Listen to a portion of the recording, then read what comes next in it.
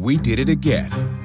Verizon was just named America's most reliable network by Root Metrics for the 16th time in a row, proving once again that nobody builds networks like Verizon builds networks. That's why we're building 5G right. That's why there's only one best network, Verizon. Best and most reliable based on Root Metrics reports from second half 2013 to first half 2021 of 3 operators on all network types combined, not specific to 5G networks. We did it again. Verizon was just named America's most reliable network by Root Metrics for the 16th time in a row, proving once again that nobody builds networks like Verizon builds networks. That's why we're building 5G right. That's why there's only one best network, Verizon.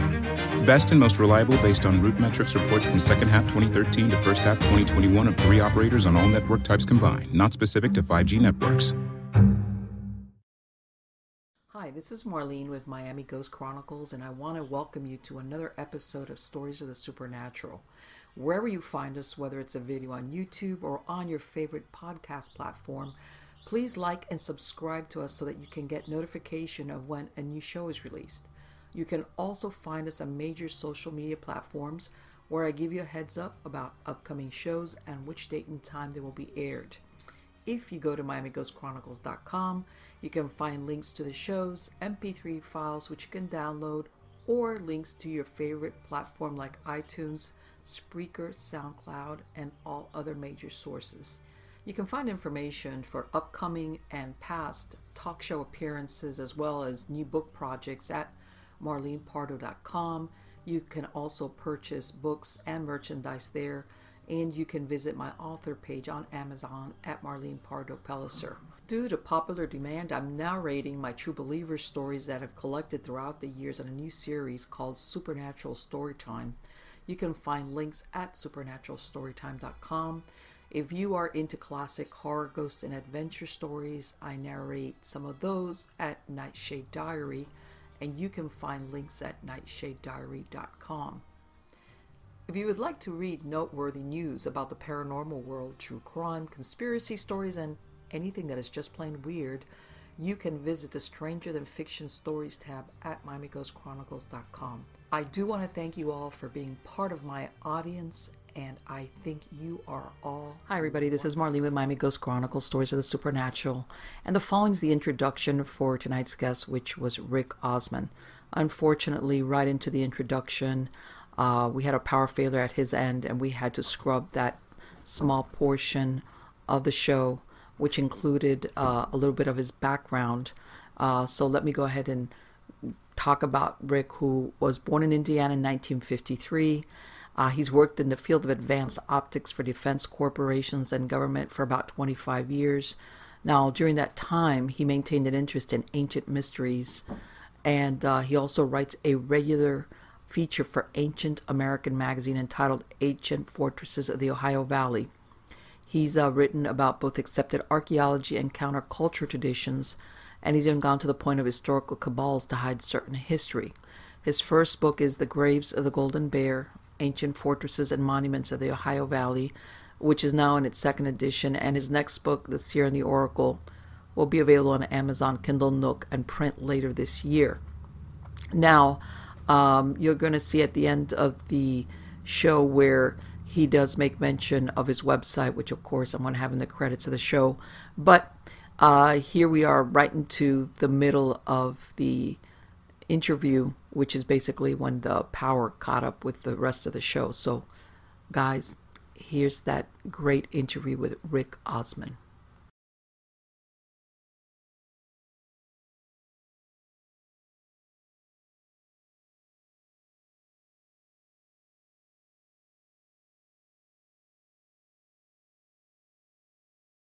So guys, but again with the multiple context or multiple meanings dependent upon context. Amongst the Cherokee, you have the 7 sacred directions: north, south, east, west, up, down, and inward. Down being the earth that is brown, that's the earth. South being blue, which is south, and cold usually. North being white, which is cold but also fun and gregarious, and all those other good things you want to think about people. West is black. West is death. West is evil. West is serpents. Right. East is sunrise. Right. So, east is sunrise. East is red. East is whatever. Yellow is skies. Good point. Right. So because what you're saying is like it's almost like clustering the colors, the directions, in other words, this. Right, and each color also has its attendant numeral. So my guess is that even though there are 86 characters in the Cherokee syllabary today, I think it was originally 2 groups of 49. Let me ask you something, Rick. When you mentioned, because I'm curious about this, you said that like in that area that you grew up in, you found all these arrowheads. Did you ever get them dated, how old they were? Well, only by type. There's no laboratory test that can tell you the date of a rock. Okay. Stylistically, we can tell that, say, a paleo is 4,000, 7,000 years old, as an example. Right. A Clovis is 11,000 to 12,300 years old. Neolithic and wood, the whole woodlands, and which is a crappy denominator, but that's what they call it. Right. And then you have the specialty points like Cahokia, and we have a real good idea of that one because we can date the other things that were found in context with the points, because they weren't hunting points, they were ceremonial points. And we can date the bones with which they were buried. So yeah, I've done it. I haven't had it done. I've stylistically got multiple points of the same type of rock, which I'm sure, because I can put them up next to each other and tell the veins running through the rock. Right. But they are over a period. But they were made over a period in 3 different styles, 4 different points, over a period of almost 3,000 years, maybe a little more than 3,000. Right. Well, so somebody was learning how to make points differently using the same type of stone. Right. And which is where I was going with that, because sometimes, certain settlements, they're used for a period of time and then they're abandoned for whatever reason. But it sounds like this place that you're talking about was kept being used by different, whatever the tribe was or whoever the group of people were. And I know sometimes they shift around, but they kept using it. In other words, because you're seeing different styles of what they were doing there with it. So it sounds like for at least thousands of years, that area that you're talking about was inhabited or used, like you said, whether it was for a gathering place, ceremonies, hunting, basically a meeting place. It sounds like a signal point. And a signal point, exactly. In other words, it converged. It was a convergence there, maybe for different reasons, besides the signal point, which was obvious. Right. Well, it was a good point to watch the herds and know how they were moving or whatnot. And to see far enough into the distance to know which parts of the grasslands were ready for the herds to come and eat them. So you could kind of set up a pre-hunting plan. Right. Plan. But they were also capable of signaling to at least, like I said, from right here, at least 7 other places that would potentially have shared in the hunt and the spoils of that hunt. So it was a coordinated hunting effort beyond anything that the archaeologists want you to believe that they were capable of doing. Now, because I imagine that they were there pre the introduction of the horse. So what you described, though, is that these herds were so huge that they because you always think of these buffalo hunts with the Native Americans on horseback. But if they were but I'm sure that there was other ways to trap them, or if their herds were so large, like you said, it was a question of maybe isolating a certain animal and either driving it into a trap or just spearing it, or it could have been from the beach. It could have been all the above. Okay. We know what I know about this particular piece of land is that at the bottom of the hill, half a mile away, there was a copse of trees, and we're talking 1805, the earliest map I can find of this area. Okay. there was a group of trees just about where this house sits. So that would have been a great place to hide and wait for that one buffalo to come up the hill while the rest of the grazing in the valley.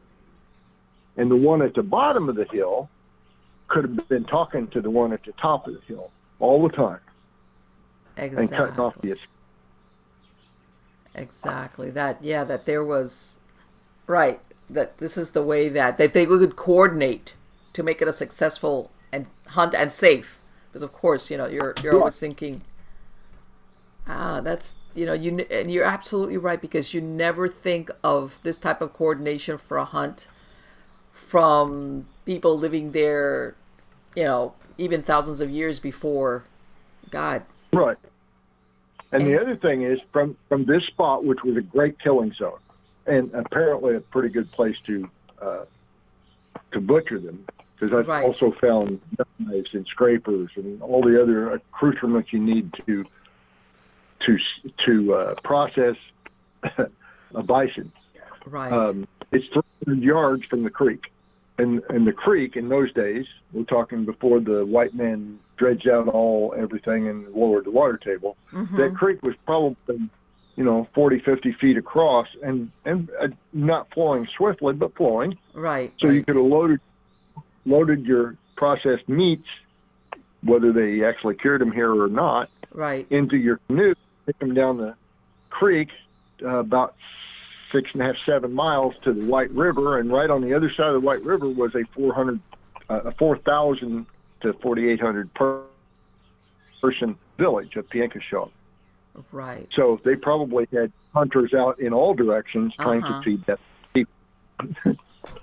That is so interesting. Today, the town that exists there today is luckily maybe 500 people. So wow. But yeah, you could see that absolutely, like, I'm not going to lug this thing across, whatever piece of meat. Yeah, I'm going to put it on my canoe and just float on down back to my village and either disperse it or, prepare it or whatever the case might be. That makes that shows a level of coordination as far as planning. Because that's absolutely. It's not just planning; it's also things like designation of labor, designation of duties, division of labor. You got one person over here trying to feed all these people. You got this other person over here making clothes for everybody. Got this other person over here making points so that the hunter can do his job. Somebody making canoes. It's not all the same person doing everything. We want to think that the Native Americans were specialists. Okay. But they were generalists with specialties in between. In other words, a brave could do all these things. He didn't have to be a fighter or a hunter. Right, he was cross-trained. He was cross-trained on the absolute must-haves of the community. And the women were too. Some women made baskets, some women made ceramics, some women cooked, some women sewed, some women farmed, because the men weren't very good at it. Probably still aren't unless there's a machine involved. But they don't like farming, they like driving. It's just that simple. But you know what? It's I'm going to introduce, and you tell me, everybody always thinks, as far as technology and advancement, and sometimes, don't get me wrong, I think that one of the hallmarks of a civilization is to know what we have is good enough and it serves our purpose. You understand? In other words, we don't need to keep going as far as, signaling, in other words, if it's serving the purpose of that group of people, whether it's for the hunt, for protection, for communications, for maybe reaching out to people that were further away. But there comes a point where if all these things are working and this civilization is flourishing and its needs are being met, I think sometimes that there's nothing wrong with saying this works and let's keep it this way. That saying, don't fix it if it ain't broke. Almost like that same mentality. Finding new, making sealing wax, as the Beatles made it famous. Now, you mentioned earlier that there was a leader, which I'm curious about this, that covered a huge tract of land. Can you talk about Yeah. that? I was unaware of that. That was very interesting what you mentioned. Okay, we don't know his name or the family name or how the dynasty was developed or promulgated. What we know is that Cahokia was a capital. Right. We know that because of native oral traditions, Right. their version of history. And we also know a few things about the very early contact people who said, oh, look, this over here, this is the capital of whatever they want to call themselves. And they pointed to Cahokia. And there's a 1679, I think it is, I'd have to go research that again, map of Eastern North America. Because remember, the French had already been here 100 years by then. And it shows Cahokia as the capital of pretty much all of Eastern North America, extending up into Nova Scotia and Quebec, and as far as you are, South Florida, even down towards the Caddo part of Texas. Caddo being one of the tribes. So this Mississippian political animal that it was had, quote unquote, political control of most of what is now the United States and parts of Canada. And they had influence across parts of the Atlantic. And I'm talking about going south. They had influence in Maya country because they were trading with it. They had influence in central Mexico because they were trading with it. And the Spanish, who conquered Mexico, quote unquote, conquered Mexico, heard from the people there about the riches in Wisconsin and Ohio and New York. And then sent people in that direction. Well, almost none of them survived, but they sent people there. Right. And Hernando de Soto, he missed where you're at, but he went through parts of Florida, up into Mississippi, Alabama, Georgia, Tennessee, Arkansas. But my contention is he also made it into at least southern Indiana, searching for the Lake of Silver, because he was told to go look for the Lake of Silver by the people of Mexico. And they told him where to go look for it. And he believed them, at least. Right. But he never did find any silver. What he did find, however, before he was killed, was something in the vicinity of 300 to 350 pounds of river pearls. And that was his only treasure that he gained from his travels in North America before he died. Nobody knows where the pearls went. Interesting. But that would be a lot of fun. Now, having said that, I investigated where would you find that many river pearls, and the Chronicles very specifically mentioned black river pearls.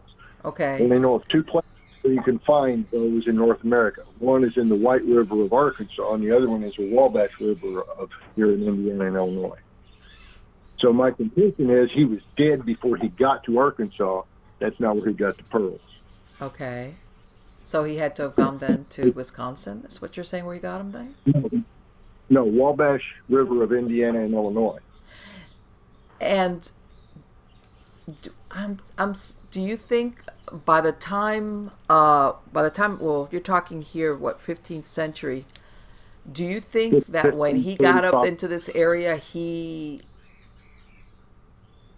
because from what I understand, Cahokia, they were considered, the people that were considered mound builders, right? Yes. Okay. Well, Cahokia is the largest southern mound known, period, anywhere at all. There are some contenders people believe are bigger, but I'm not even sure they're completely mounds. I think they're modified natural hills. Okay. Because I imagine, because you always hear that when, for example, from when the Spaniards got to Mexico and to the Incas and everything, they saw this gold. In other words, this is what turned, like, we got to find where's more of this stuff.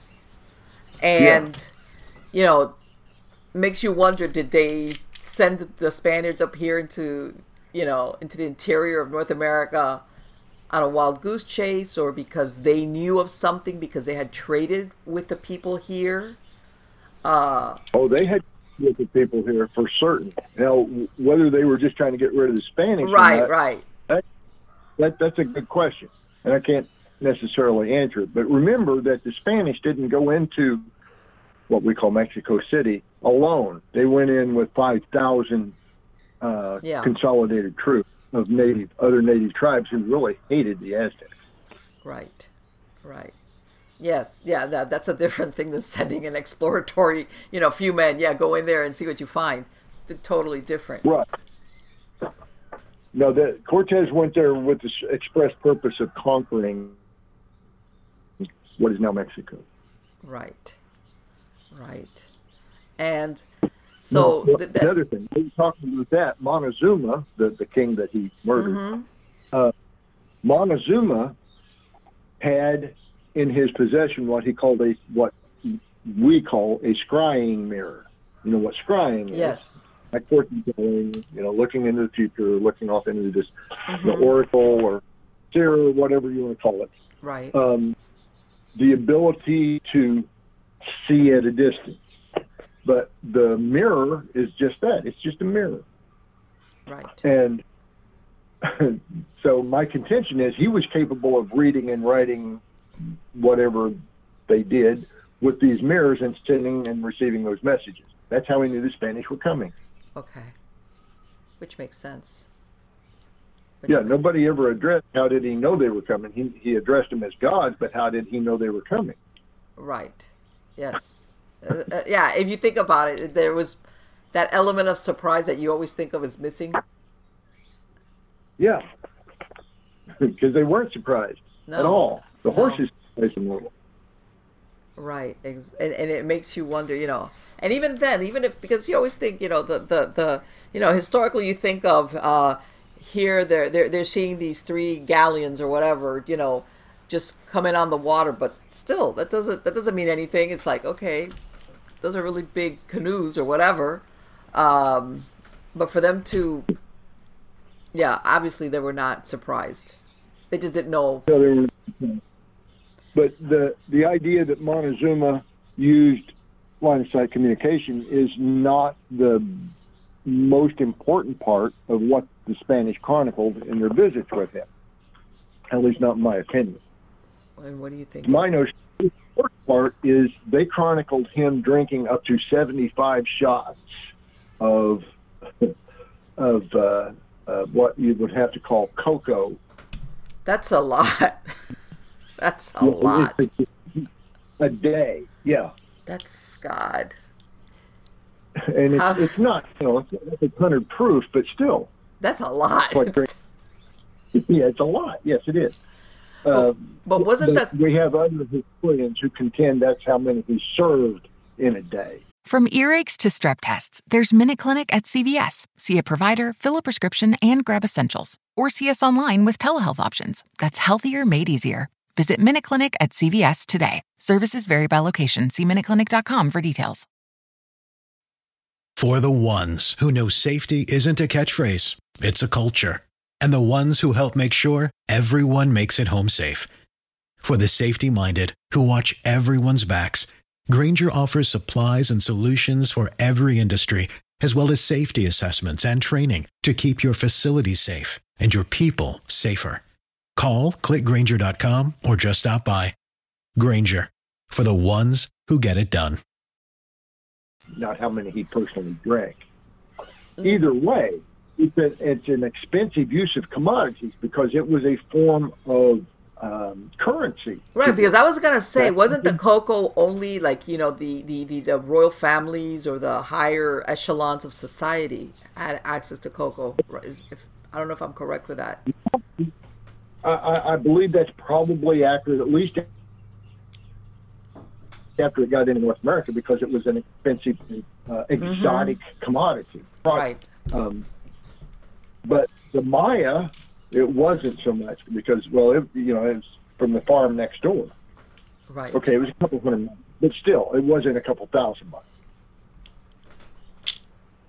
Well, and But I'll give you an example. Let's put that distance in perspective. okay. Orlando, Florida, is 1 mile closer to Managua, Nicaragua, than it is to Chicago, Illinois. Yeah, I know. Isn't that weird when you think of it that way, huh? Wow. Yeah, you're absolutely right. Yeah, But you tell that to somebody and to them, Managua or Nicaragua, we're like, that's another continent. That's really far away. yeah, but it's not. It's not. And if you were in a canoe, and let's say it's 100-foot long canoe, which is pretty much what most of the Maya used, and that's what the Caribs used, and when they were meeting Columbus out in the middle of the Caribbean, and you put 20 men in that canoe and say 1,000 pounds of whatever commodity you want to move, and you leave the peninsula down there at the Yucatan, Right. and 18 days later you pull in at St. Louis. Right. So Yes. all the cocoa that we're finding in all these ceramics, Uh-huh. I shouldn't say we, I'm just relating the tale, Right. but all this cocoa, and it's all within probably 100, 200-year period. Okay.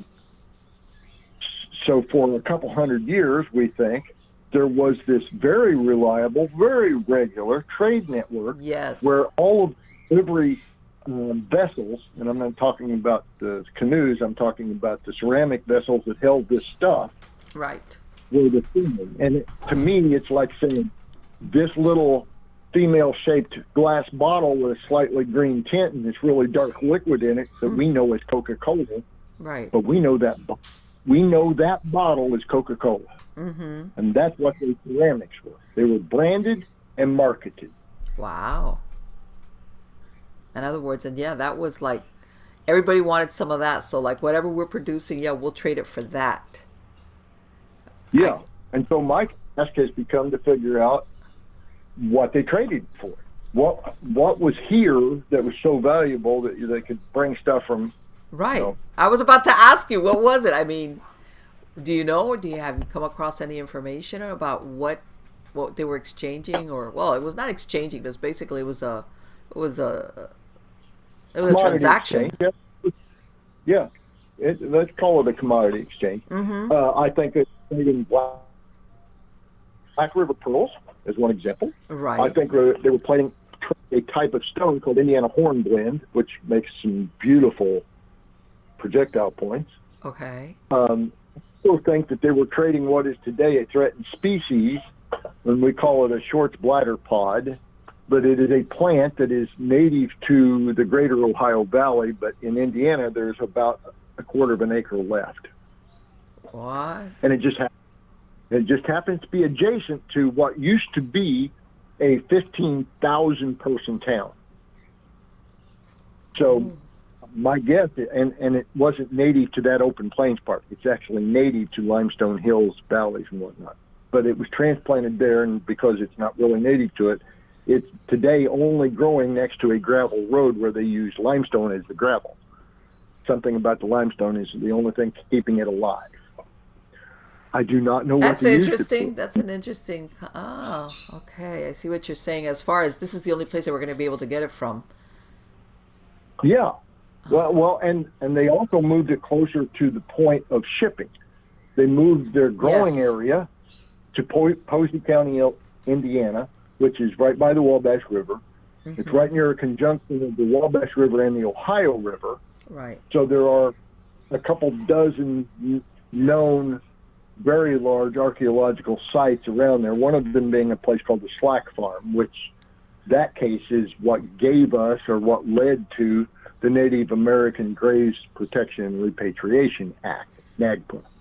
Okay. Because the people who inherited that farm from their father were not interested in farming, and somebody came along with $10,000 in a backhoe and said, I want to dig up your land.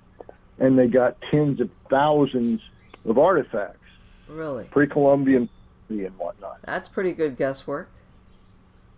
It wasn't a guess at all. No, I'm sure. Exactly what they were looking for, because all these graves were laid out in a grid pattern with headstones and writing on the headstones. You never heard about that in history. No, I have not. ever heard of that. So this was how far back? What were they? What time were they dated back to? Do you know?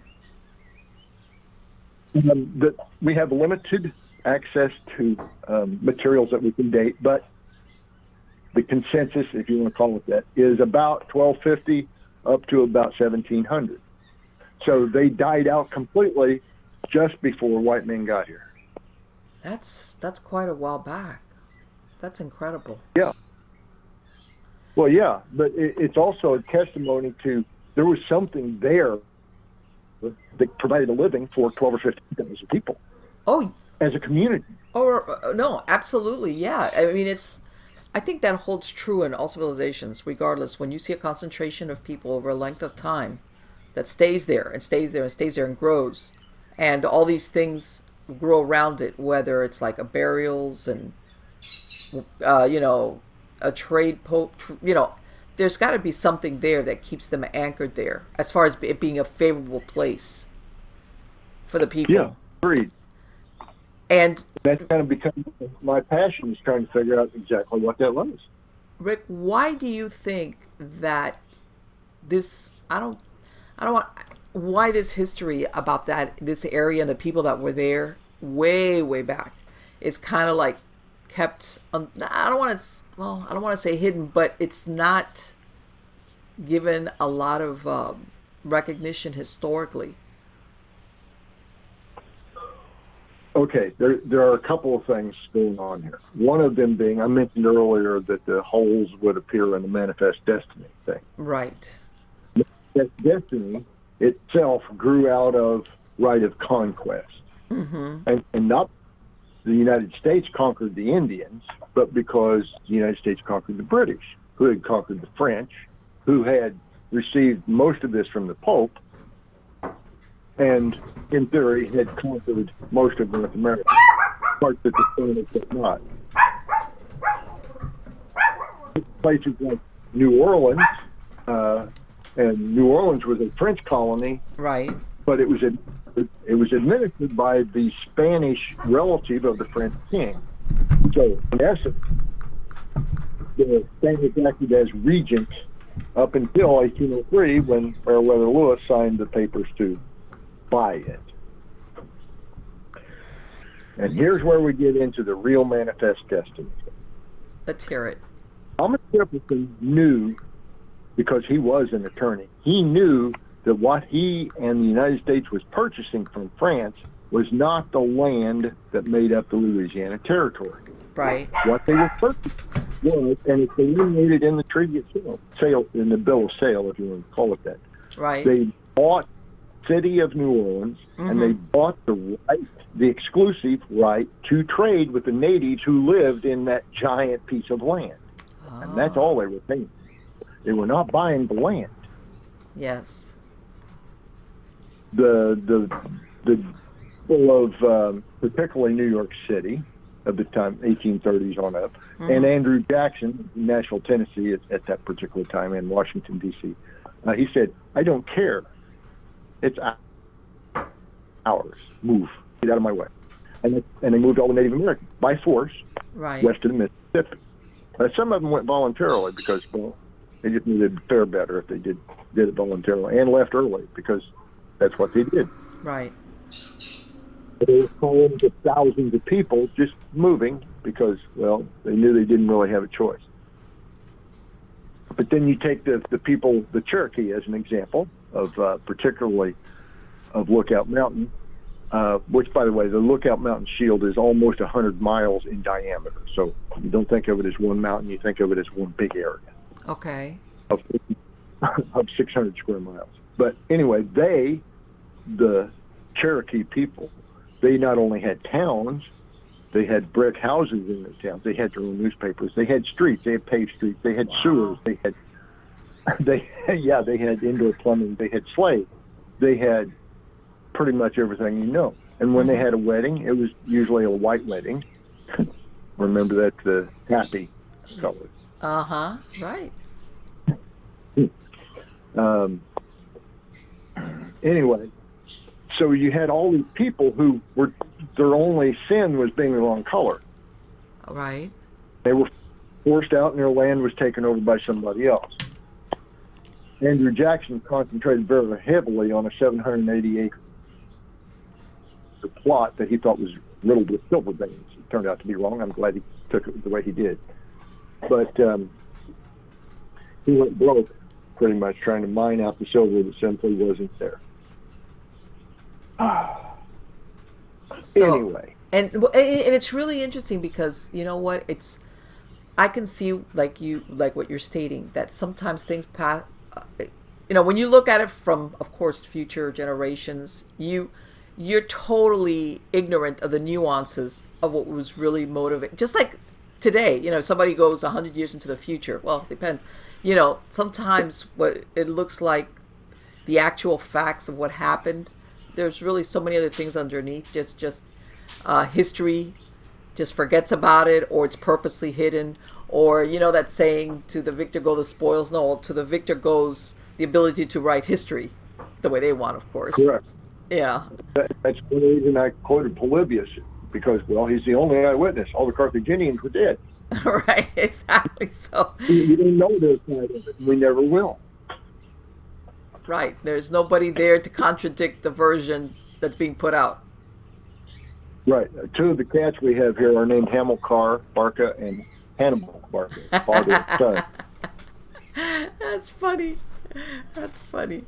But yeah, it's and if it's almost like, what they say, if you could have that hot tub time moment that you could actually go back, or even if not participate, observe, I think most people would be so surprised when they're actually seeing what the person who was existing at that time, what was happening around them to bring around these changes. And I want to say the majority of people living in those times really had no control over it, because these decisions were being made either by rulers, kings, governors, or people in charge, and they were just being like, you just had to endure, sometimes for the better or the worse, whatever decisions were made or outcomes of wars, etc. But I mean, there's so much more to it than people would say, man, I didn't realize that was really what that was about. Yeah. Let's see, this would have been around 1980. I had a younger person ask me, so what was the real cause of the Vietnam War? I said, money. Yeah. Because that's the cause of almost all the wars. You can say it was religion, but no, it's a matter of how much money is going into the offering place of this particular religion. Right, exactly. And yeah, it's I mean, oil. It's about the money that oil can bring. Right, well, but they can't, I think what happens is that most populations, majority of people really, all they want to do is be happy. They don't, and usually, war for the sake of war, they're not going to buy into it. You have to motivate them as far as another way. And usually you put out something that the general population will say, okay, all right, let's do that. But the real motivators for doing that or putting that country or those people into war has nothing whatsoever to do with what's given to the population in general, to get them on board, in other words, to go along with it. Agreed. And going back again to Rome, the people who specialize in disseminating intelligence to the population, today we call them mainstream media. Right. They were lying to the people of Rome 2,000 years ago, 2,400 years ago. And they convinced the people, particularly the senators of Rome, to eliminate Carthage from the face of the earth because Carthage wasn't paying enough tribute to Rome, or they weren't doing it fast. Right. And yet, when Carthage was placed under siege, it had a 1,000 ship convoy of wheat headed for Rome. By the way, they could not grow wheat in Carthage. They had traded for it elsewhere. So elsewhere. obviously. So let me ask something. How did they convince them? Did they withhold food from the population in Rome, and that's how they convinced them? Oh, we don't have enough to give you because Carthage has not paid? Yeah, that's the basis of it. But it was just pure propaganda. Right. Now, remember that Hannibal had all but surrounded Rome. Right. So it was, and had he attacked, he did. It was just like when Robert E. Lee had attacked D.C. when he could. Well, he didn't know he could. Same thing with him. Right. Their intelligence broke down in just in both cases. Yeah, it always comes down to that crucial point, and it's and of course hindsight's 20/20. Yeah, and like Genghis Khan or the Khans, the Khan tried to invade Japan 2 different times. Both times, millennial level tsunamis, not tsunamis, typhoons knocked the fleet into the. Talk about bad timing, huh? Yeah. Somebody must have been saying, whoever, okay, forget the third time's the charm kind of thing. Yeah, pretty much. We don't have any more wood to build fleets. Yeah, of course. But that's another thing. We come across, I'm digressing here just a little bit. We come across occasionally, every few years, a really nice example of an ancient canoe that is hidden in mud someplace in a river bed. Mm-hmm. There is one on display in a casino in Upper Michigan. Okay. Can't name of that town. It's an Indian casino, but they have a 36-foot long, 5-foot wide, hollowed out hollow log canoe on display, or what's left of it. Parts of it rotted in the river. However, it is held together by 2 iron spars that run across the beam. Iron. And the canoe itself, the wood of the canoe is carbon dated to almost 2,000 years old. Oh, you're kidding me. What? So how did they get iron bars to run across the beam of that canoe? Yeah. 2,000 years ago. And it was found up in a inlet of Lake Michigan. That's way up there. Yeah. That I'm just processing that because that's incredible. That is incredible. Yeah, I took pictures of that, and I bring that up. I'm segueing here on purpose. I'm bringing that up because in October I'll be speaking at the Ancient Artifact Preservation Society conference in Harris, Michigan. Mm-hmm. At the trade, I forget the name of the casino. Anyway, there's a casino there. There's only one casino in Harris, Michigan, so that's where it's at. Okay. And I'm setting clean up this particular escapade. There are, I think, 15 different speakers. I'd have to count them again, but I'm the last one. And how did they find this? Were they digging something? Because that's usually how they come across. But how did they find this? In this case, the property owners were out walking the edge of the lake and ran across it on their property. So there was no state archaeologist involved. The people were not affluent enough to get everything done by themselves, but they gathered up enough people to do it without boat ever disappearing from view. Yeah. Yes. Yeah.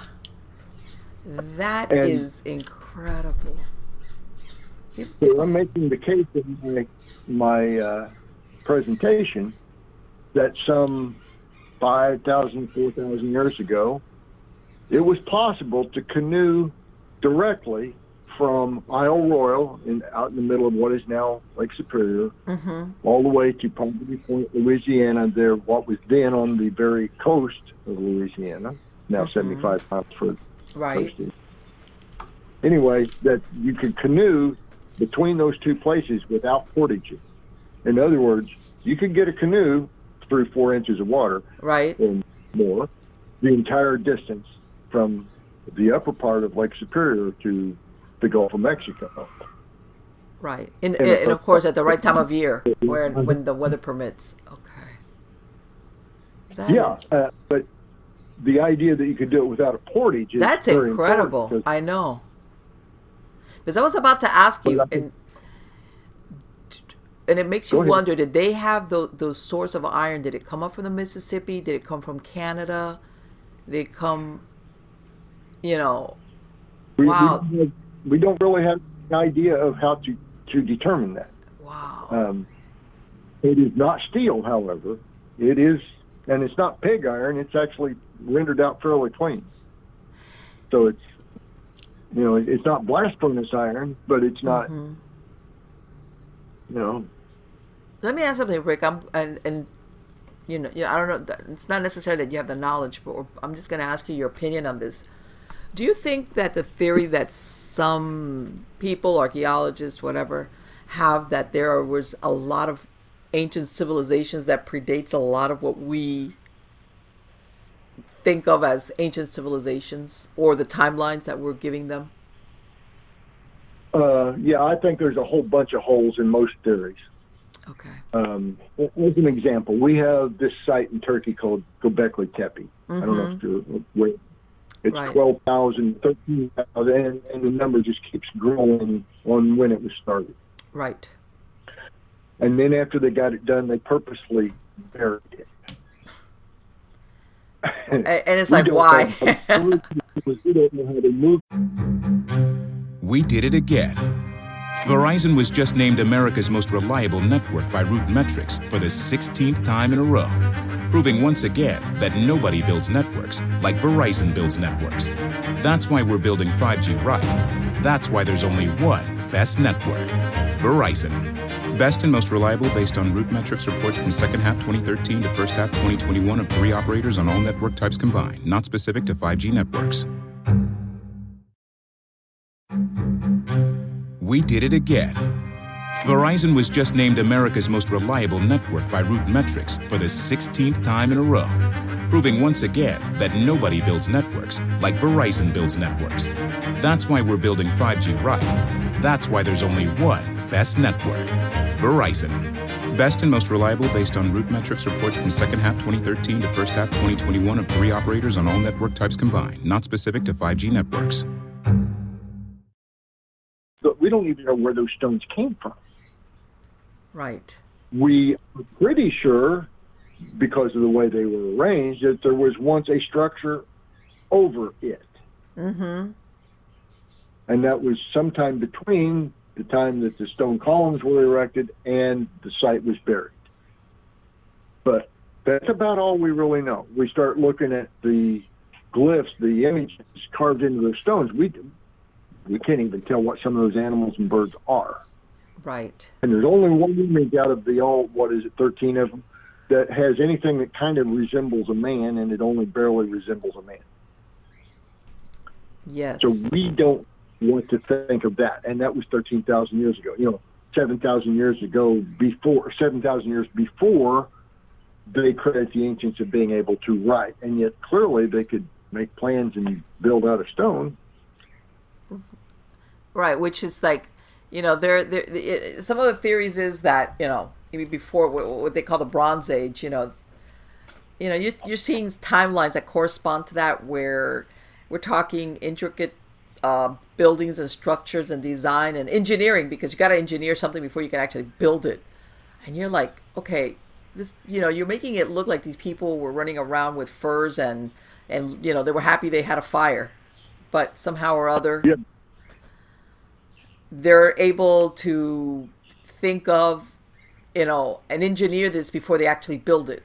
Because, a lot of these structures, this is not something that you do as you go along. It's not like, okay, well, put that there.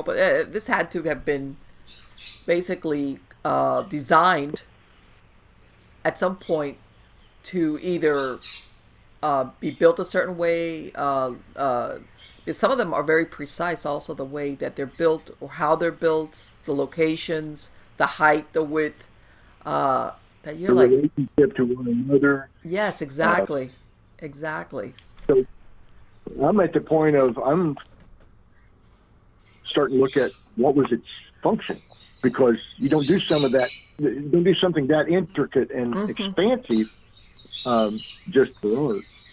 Well, this is the point that I make. Back in these, when manpower was very needed from your population, whatever it was that you did, whether, like you said, you were a hunter, whether if you did any type of farming, even if it was on a small scale, or whatever. I mean, manpower was important to the whole community, unless you were like either a very young child or a very elderly person.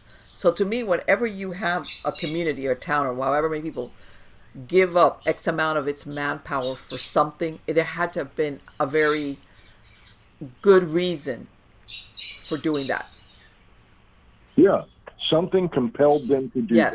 Whether it was politics or religion or pure economic need or maybe just because they were smart. Yes.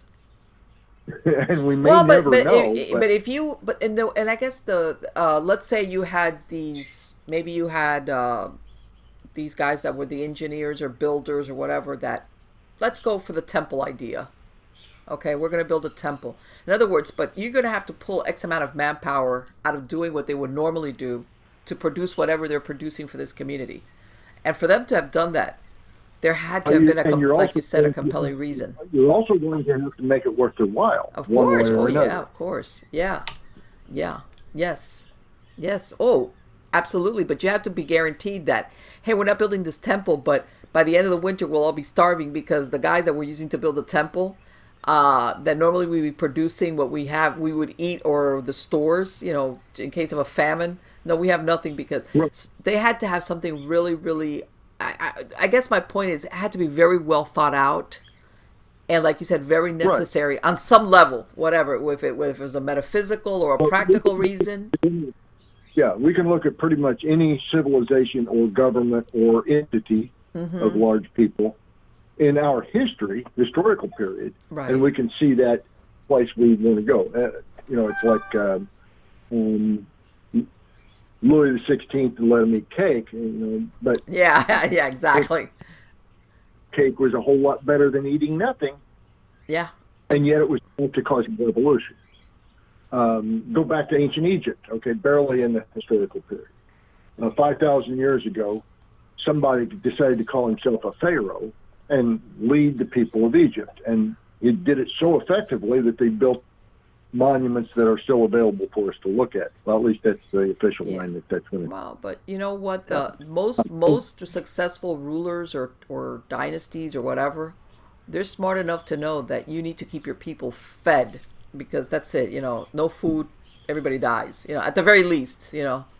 So. Well, and that's still taught at places like the United States Military Academy. It doesn't matter how well they'll fight when they're fed; it's how well they can fight when you're not feeding them. Yeah. Because it suddenly ends. Their ability to fight ends when they die of hunger. Of course. I mean, when, like what you just said right now about the French Revolution, normally if the populace was being fed, and by this I'm not saying cake, but they were getting their bread and whatever, and things are going along. But that famous quote supposedly by Marie Antoinette, that "let them eat cake," would have been like, okay, well, whatever. Like, oh, she's so whatever.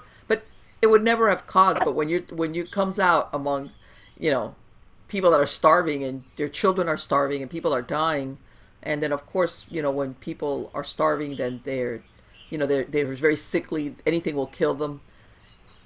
Of course, then the context will blow up, and then we get the French Revolution and all that other stuff, and then the mob mentality.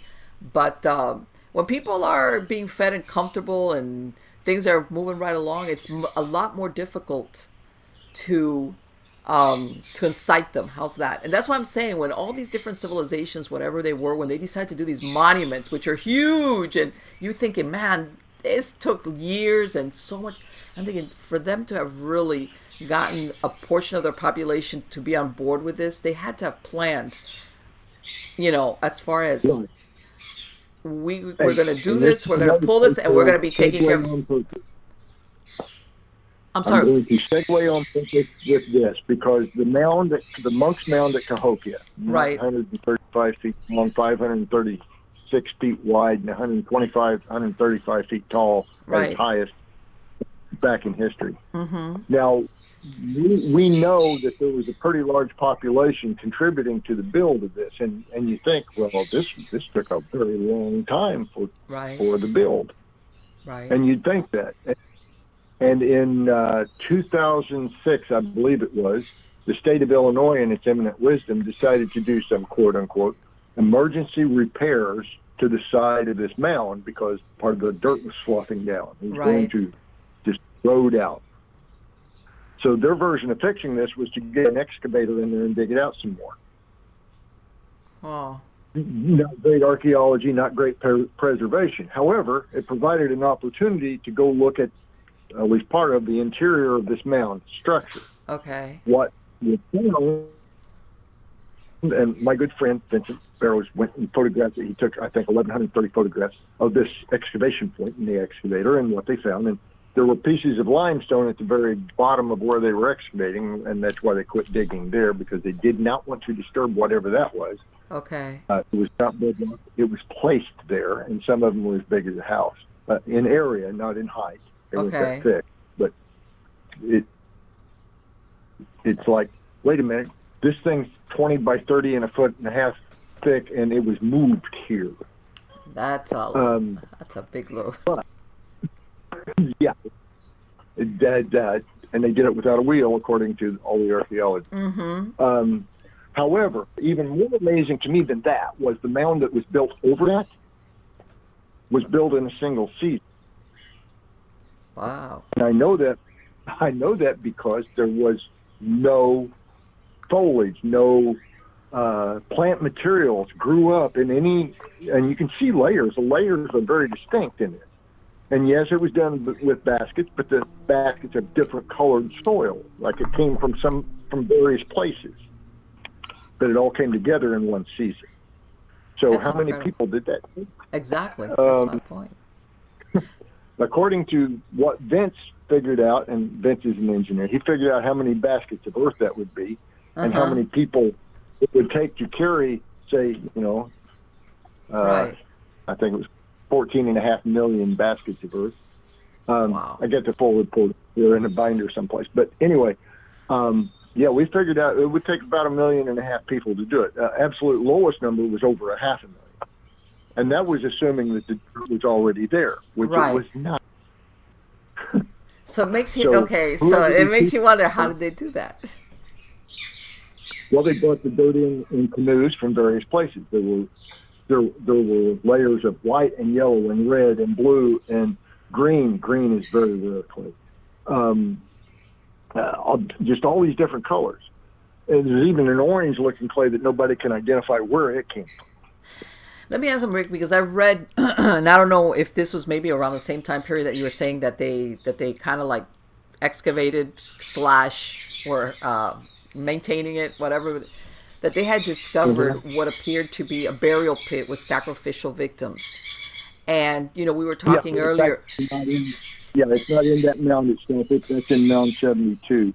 Okay, let me ask him, do you think that, because you know how we were talking earlier that, where there was a connection maybe between some of the Mayans or the Aztecs that came, and I was thinking, I wonder if, I don't want to say it was, what we were talking about, trading not only of goods but of ideas, and it makes you, because if I remember correctly, they say usually this happened only under drastic circumstances, drought, famine, something significant was happening.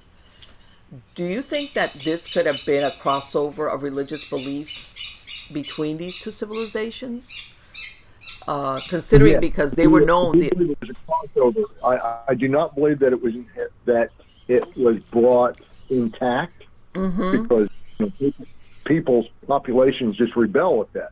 Right, exactly.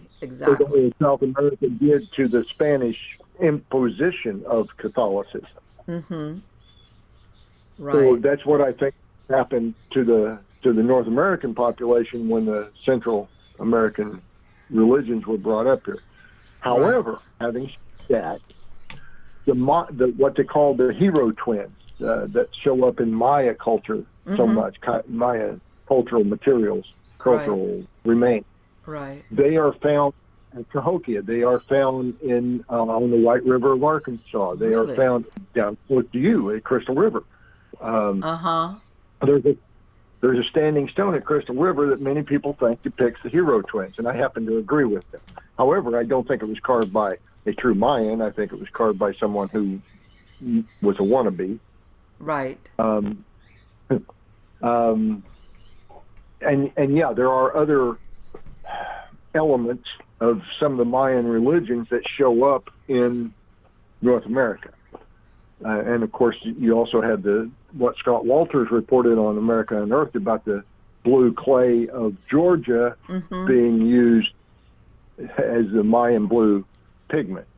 Now that's a real mind bender when you start thinking how large the scope was that these peoples were basically communicating. I mean, I'm thinking not only ideas, who knows if they exchanged people as in intermarriage, or hey, I'm going to spend here a year with you guys. Like this is how this information, was exchanged. I'll go to you just a little bit better and a lot closer to home for you. Someplace out in the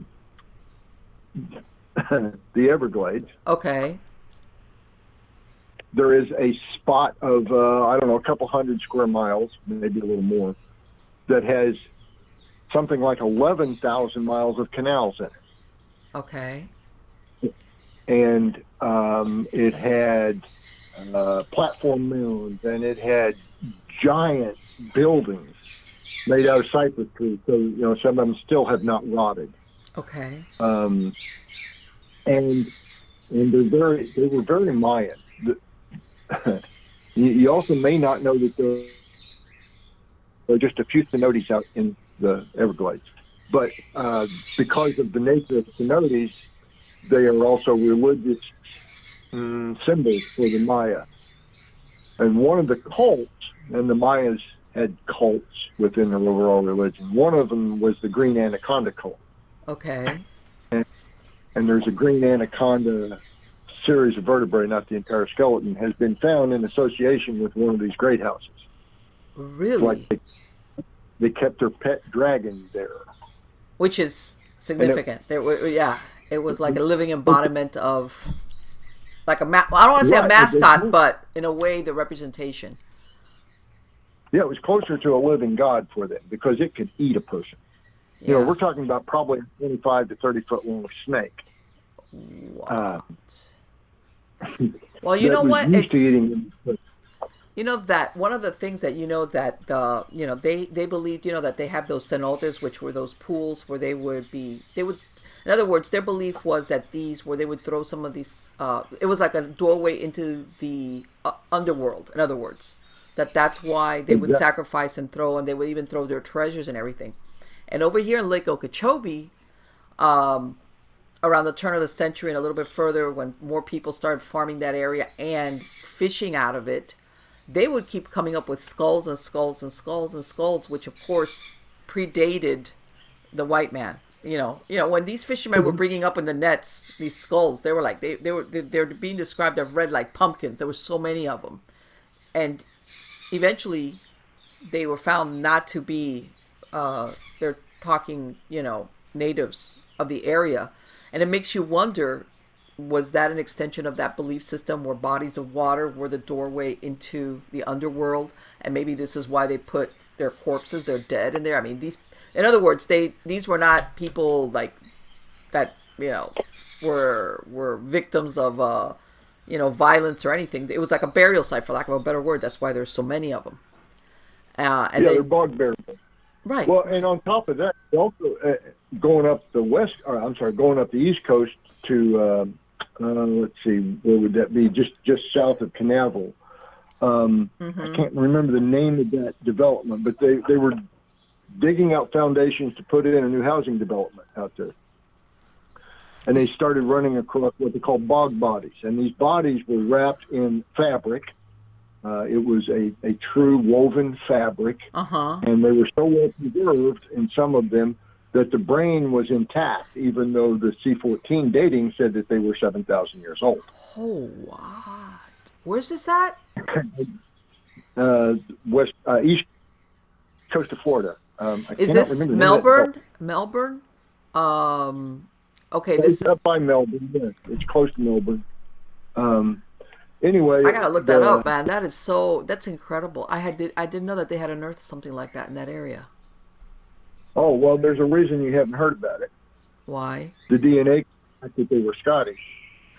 Holy crap! Oh my God, Rick. See, that's the part that I think is so interesting. That's what we were talking about. That all of a sudden these things are coming up, and they throw the whole theory of history, the way it's totally off. It's like, okay, so this goes and flies in the face of what's been put out there as history, archaeology, anthropology, whatever you want to call it.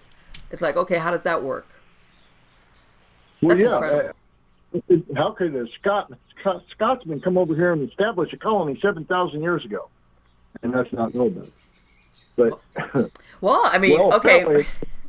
Well, think about it. Akhenaten's DNA came up as R1b Scottish as well. What? Yes. The Pharaoh Akhenaten You're was kidding. Scottish. You won't hear about that on the History Channel. I have never.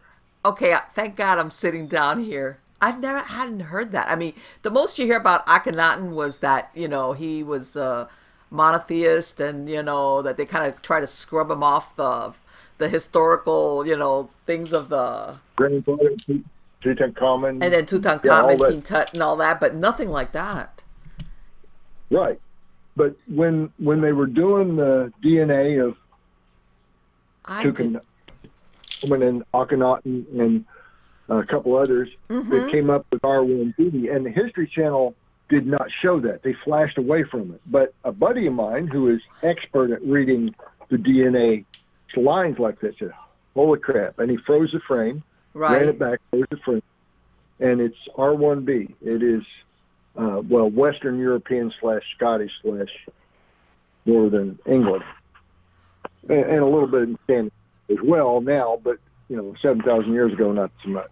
And it makes you think, like, how does that work? Okay, again, and then we come back to the original story is, like, what civilizations were where when? I mean... Yeah. Well, in 1000 BC, as an example, I said the Scandinavians worked so much, R1b, but they were starting to be because 1000 BC, they were getting glass beads that were made by the Pharaoh's glassmaker. The Scandinavians? The Scandinavians, yes. How were they doing? Okay, well, the only way you get that is through contact, or, I mean, some type of contact.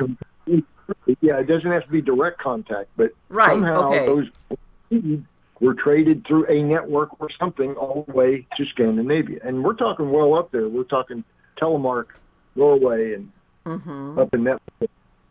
Right, because you always think of, as far as ancient trading routes like the Silk Road, but it's always into Asia. You never think of it as being further west. Right, further south. Yes, exactly. Exactly. The silk went to Egypt as well. The silk went to Scandinavia. The Turkish silver went to Scandinavia.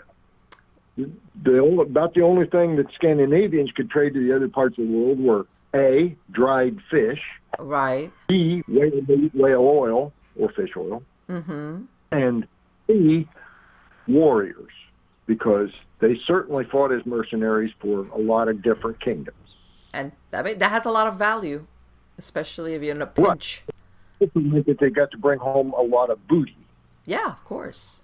Of course. From wherever they were or wherever they raided, they brought home stuff. And that included Chinese silks and Turkish silver and northern African slaves, in fact. Right. But more importantly, in 1000 AD, give or take, people in Iceland who originally came, almost all of them came from either Norway or even earlier from Ireland. They were of R1b DNA.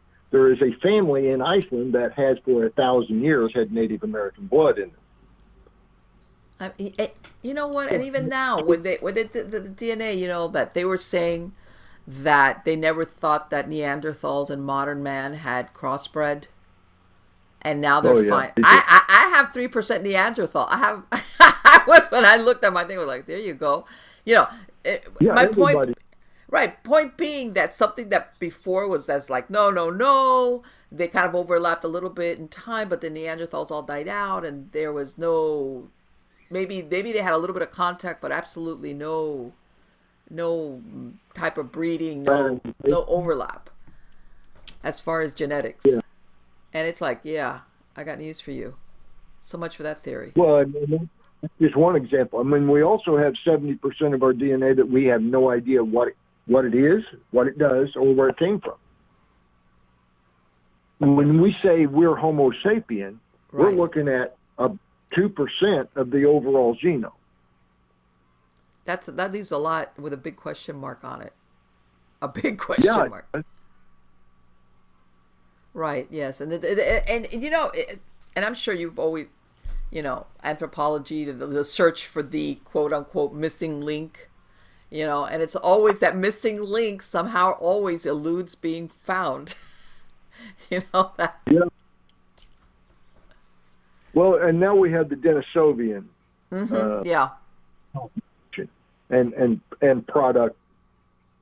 Yeah, but they found, I think they found some. They did some DNA on. I think it was some that they found in Siberia, and again they found crossbreeding between two groups that people didn't believe that they. In other words, they found DNA from basically crossbreeding between one group and the other that didn't previously was believed to have existed.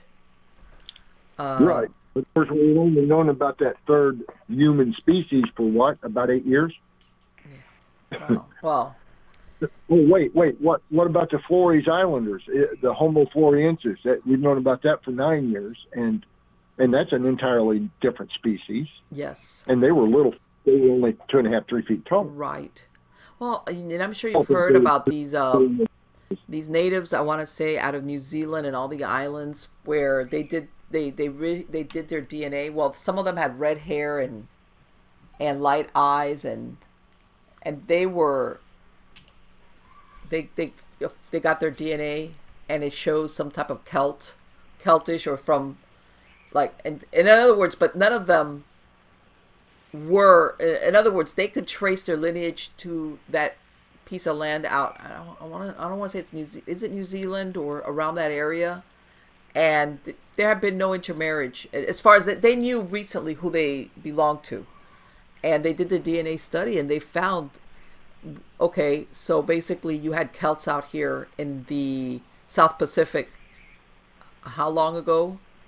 I believe there was a lady. It was a group, but it was a lady that had been putting the documentary together. And one of the parts of the documentary she said was the difficulty she had in getting this told, or talk about it, or like nobody, the powers that be wanted to keep this on a very low profile and kind of poo-pooed it, kind of thing. They don't want anybody to supplant the legend of the Maori. Right. However, the facts say otherwise. Yeah. Well, if you look at, when you're looking at DNA, I mean, okay, this is not open to interpretation in the sense of it is what it is. At least the part of what it is, or that you could trace. And then you have to go back into how did this happen? If supposedly these people were not part of the original stock that populated this part of the world. So how did that work? I don't know. About the same time that they made it to Melbourne, Florida, they made it to New Zealand. Yeah. Well, then we're talking, these are some navigators. Right. Navigator and sailor, because it's two separate things. Mm-hmm. Particularly on that kind of distance, we're going to just almost exactly the opposite side of the earth. Yes. And some of these routes are very, very dangerous to navigate. I mean, besides the fact of knowing where you're going, or hope, you're kind of thinking, but still, and it makes you think, of course, not only did they come here like, by accident, it was like that there was repeated trips. In other words, they knew where they were going. And there were also repetitive visitations and trade between, say, New Zealand and Easter Island. Wow. And tales, the oral traditions of both places say that. Yes. You got on Easter Island, you have what they call the Rungo Rungo. This is the only written record of anything on Easter Island. The Spanish conquistadors pretty much wiped out everything that the culture knew about itself. Mm-hmm. But this one priest preserved what they call the Rungo Rungo. It's a series of wooden boards with symbols on it. And okay. Nobody had ever been able to read these symbols. And along came a guy by the name of Barry Fell, Dr. Barry Fell. He was a marine biologist from your neck of the woods. Well, okay, he taught it at your neck of the woods. And he grew up in New Zealand. Okay. So he knew how to speak the Maori languages, and including some of the very old children's songs. Okay. Because he grew up with kids, and he sang their songs with them. Mm-hmm. But when he got a hold of the Rungo Rungo, it was just symbols that had, similarities to symbols that the Maori had used, but they had different sounds associated with them, slightly different sounds. Mm-hmm. And when he finally figured out what each of the sounds were, it was the same songs that he'd grown up with. Wow. It was the story. And all it needs is somebody just to take a closer look at something. I'm sorry?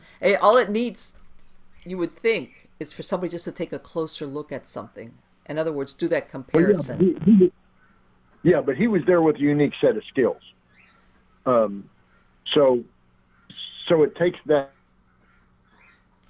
It's not just opportunity. It's also no. But I think also it also starts with an inquisitive mind. In other words, somebody that's truly gonna make the effort and okay, that's not it. Well, then what else could it be? Let's go to the next thing.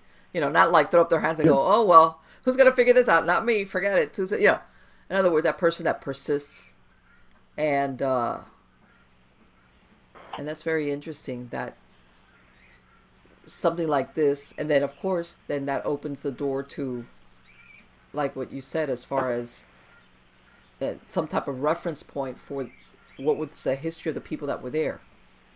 And that island in and of itself is quite a mystery. As far as the monuments and the effigies and everything that's on there, that's how did they do all of this? I mean, that they did it, but still. And it's a shame. It's a shame that a lot of the records or whatever, anything that could have pointed to as far as information that's it. They're long gone. They've disappeared. Yeah. Well, there's a feeling amongst some of the elders that there are more written records. They just don't know where to look for them. They think they might be under some of those effigies.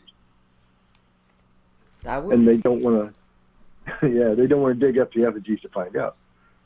Yeah, exactly. It's one thing without the other, but then, who knows? But anyway, Rick, I wanted to thank you so much for spending this time with me today. It has been so fascinating. I think that, a lot of history has to be looked at closer, because if some of them is not inaccurate, a lot of it sometimes is what you said, omitted. In other words, we're going to tell you up to this point, but there's this other part we're not going to include. Because we don't want you to think that way. Exactly. Because it casts a different light. I think that's happened more often than what people think in a lot of circumstances. And then you have to go back and look at who were the people in place at that time that decided, well, we're going to have history.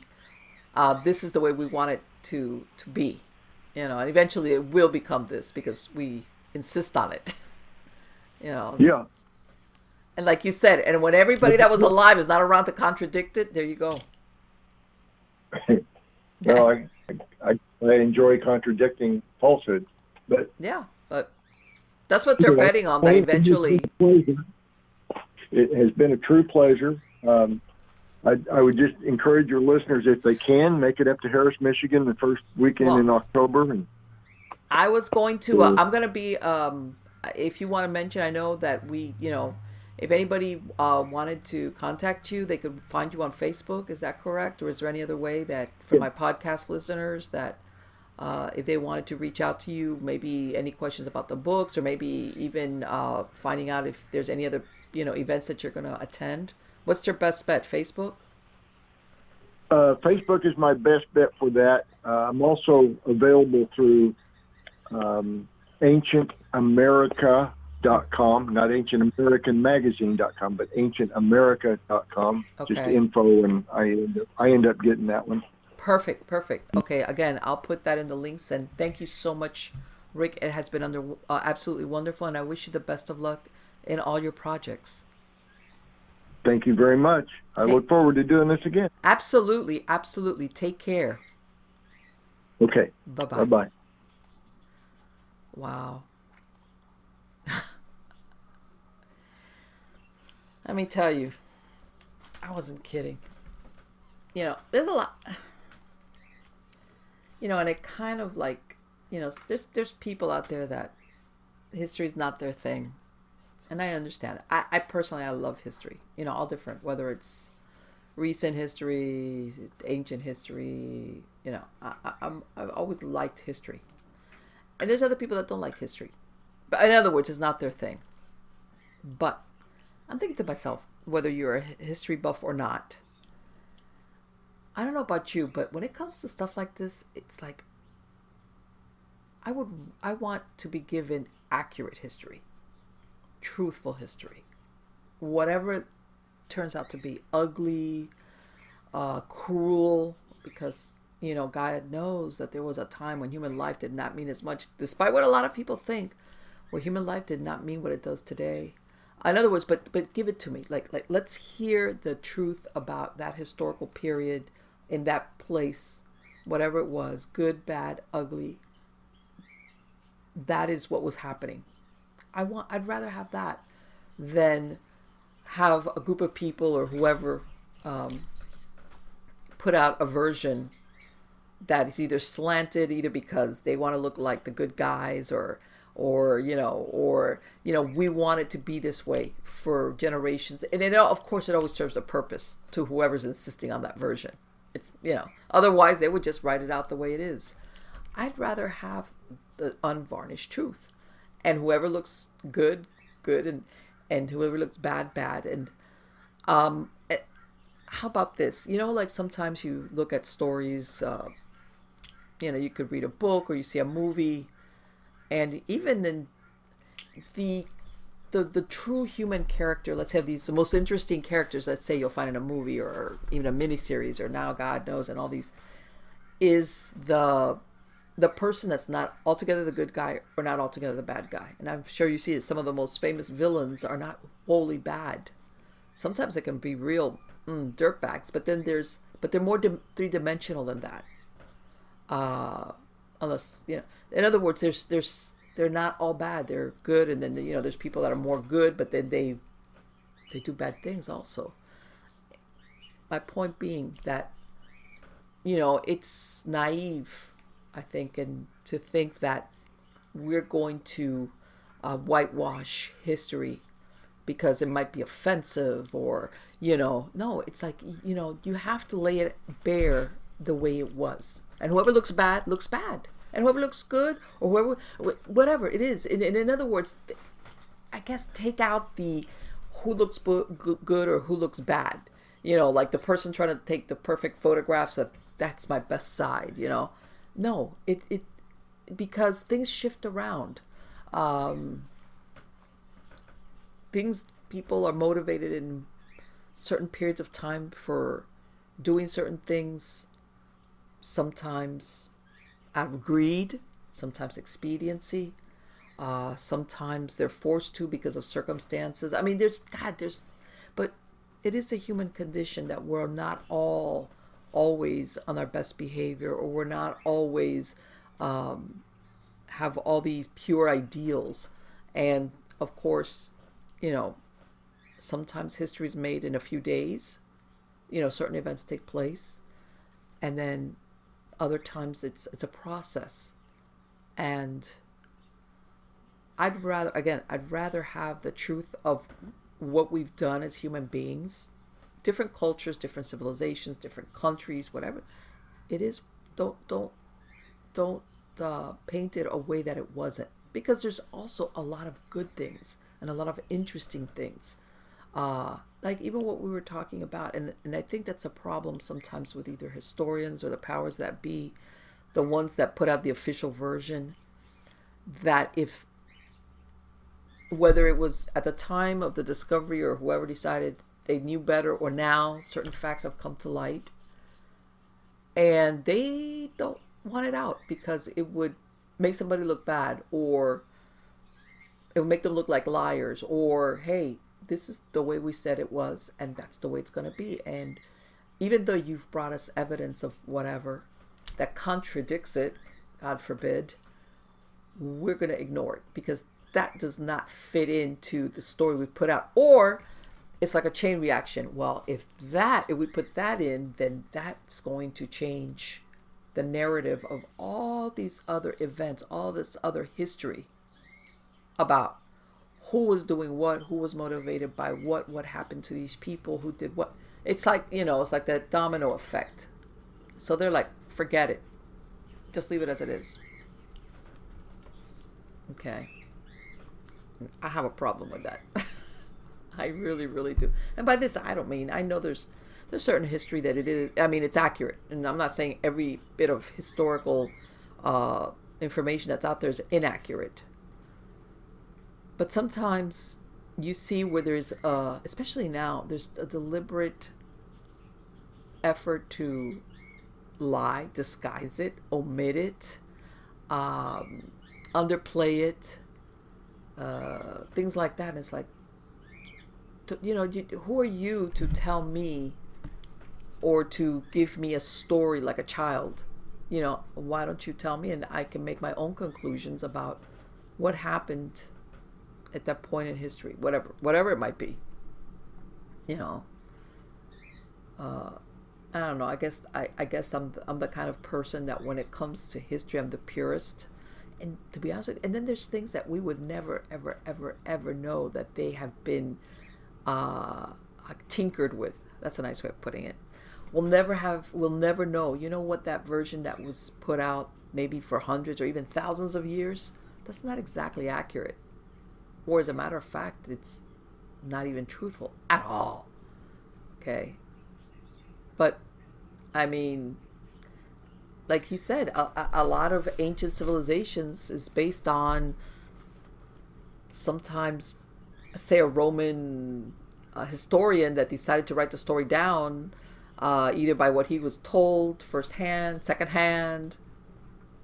And even then, it's like, okay, good luck on how accurate that is. Or if that's a complete story. Like they when, that for many years, it was thought that the city of Troy was not real, that it was not a real place, that it was just part of the Odyssey. And it turns out that the city of Troy did actually exist. So, I mean, I think all of this is totally fascinating.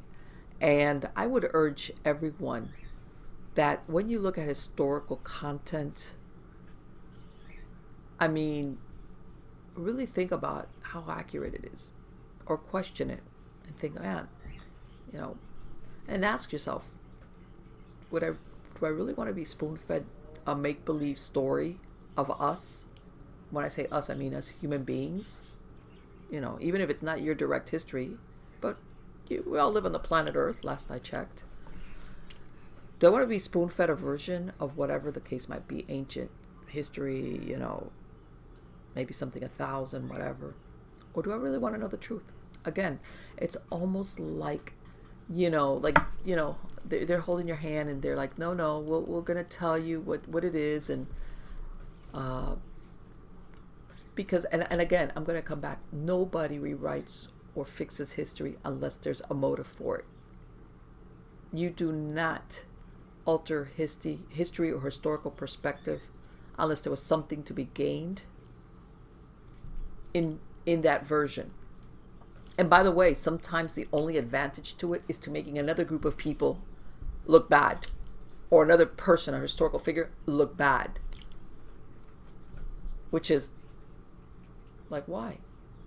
You know, if that group of people was so bad or that person was so bad, let the truth out and let us make determinations and say, that was a real, you know. Or what I find, which is that there's different, like in life, history, motivation, things that happen, how they occur, is shades of gray. There's not a black or a white thing.